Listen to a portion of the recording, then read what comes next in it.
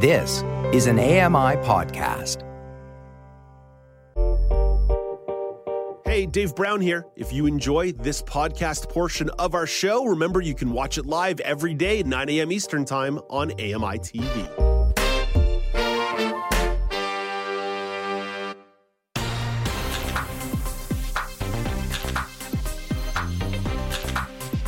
Welcome back to the Now News panel on AMI. I'm Alex Smyth, and I'm joined by Joeita Gupta and Mike Ross as we explore our final topic for the day. The UN Climate Summit in Dubai wrapped up with some consensus. Nearly 200 countries agreed to transition away from fossil fuels in energy systems. The agreement calls for the tripling of renewable energy capacity. It also calls for a doubling of the annual rate of energy efficiency by 2030. There are criticisms to this agreement, however.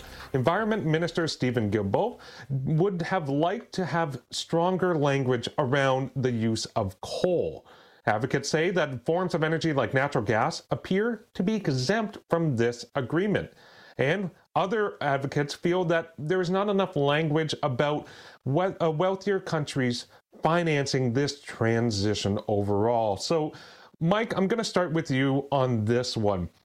How does this deal change your perception on these conferences and this summit? I feel like when you guys were planning the news panel topics for the week, you guys had an inkling I was going to be here because cynic and skeptic Mike Ross is going to be here Friday. Let's hit him with all of these great topics. I'm gonna just basically repeat what I've said previously in the hour. My perception of this is ho-hum, another agreement that looks great on paper, that sounds great in news clips, but I mean, this is another one that we keep kicking down the road, that you keep saying the right things and try to do the right things, but there are just way too many countries that either choose not to or just can't. They're economically, they cannot make those changes, whether they can't afford to make the changes or they can't afford to not make changes. So I think it's interesting policy. It certainly sounds great, but how effective we can actually be at making that kind of a change, especially with the energy efficiency, in 6 years? I mean, we're only a couple of weeks away from 2024. So 6 years, that's a heck of a turnaround. And I don't know how you make these changes. And let's face it, there's a lot of infrastructure change that would have to be involved here. How do you make that in the next 6 years while at the same time living in climates where, like us, where cold can be an issue and home heating is very important? Mm-hmm. I take it with a grain of salt. Joeita, I know you have to get out of here at 10 o'clock, so I'm going to give you the platform to take this question any way you would like and explore this topic. It's all yours.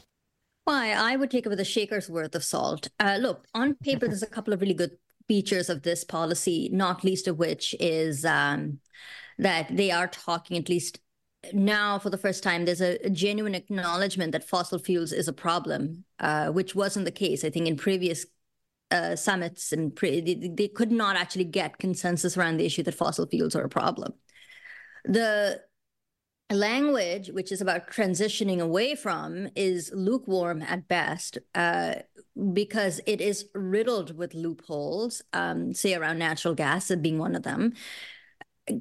And yet, incremental though it is still progress. The problem is it is too little too late.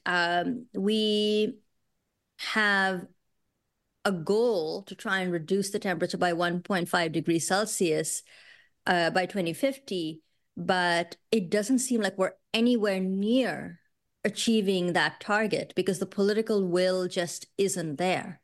Mike makes a really good point about just the scope of infrastructure change that needs to take place to allow countries, especially those with colder climates, to make the transition towards more energy effective options. But, you know, it's not likely to happen in the blink of an eye. Meanwhile, next year, 2024, is slated to be the hottest on record. So I feel like it's been a lot of talk and very little to show for it. I know the scientific community is appalled because, 130 out of 198 countries had backed the stronger language, which is phase out as opposed to transition away. But here we are, we're stuck with transition away. The thing is, and I sort of talked about this last week, is what do? You kind of need to have the oil-producing states at the table. You can't just go off and do your own thing and leave them out of the conversation. You have Danielle Smyth, the Premier of Alberta, saying this is a great policy, and Danielle Smyth is not exactly a champion for the environment, and yet she's happy about it. So I think it's one of those things that has made everybody across the board overall pretty unhappy, and it comes with a great sense of urgency around the evolving climate. We see more extreme weather, and as I said, next year's to be the hottest on record. So, is it progress? Sure, it's progress. Whether there's actually implementation to back up the lukewarm language, that's a whole other kettle of fish. But we need to make more haste, and we're clearly dawdling when time is running out. Yeah, absolutely. And I think politically, if you upset as many people with policy as you do make happy, then maybe you're on the right track. In this case, though, I think there's just way more indifference and people who just don't believe it can actually happen, as opposed to people supporting or being against it. So I think the indifference is really, in many instances, what stops these things from actually moving forward. And it costs people in their pocketbook. And who wants to spend on it? A lot of people don't. Absolutely. Well, thank you both very much for chiming in on this topic and the others. That's all the time we have for the Now News panel. So I want to thank you, Joeita Gupta. Have yourself a wonderful weekend, and I'll chat to you in 2024. Alex. Thank you, Alex. Happy New Year. Happy New Year. That was Joeita Gupta, the host of The Pulse on AMI Audio. And Mike Ross, thank you so much for chiming in on the news panel as well. But you don't get to go anywhere because I'm going to be talking to you later on in the show. But coming up after the break, I got the regional news update, and Brock Richardson stops by for a sport chat. You're watching Now with Dave Brown on AMI TV.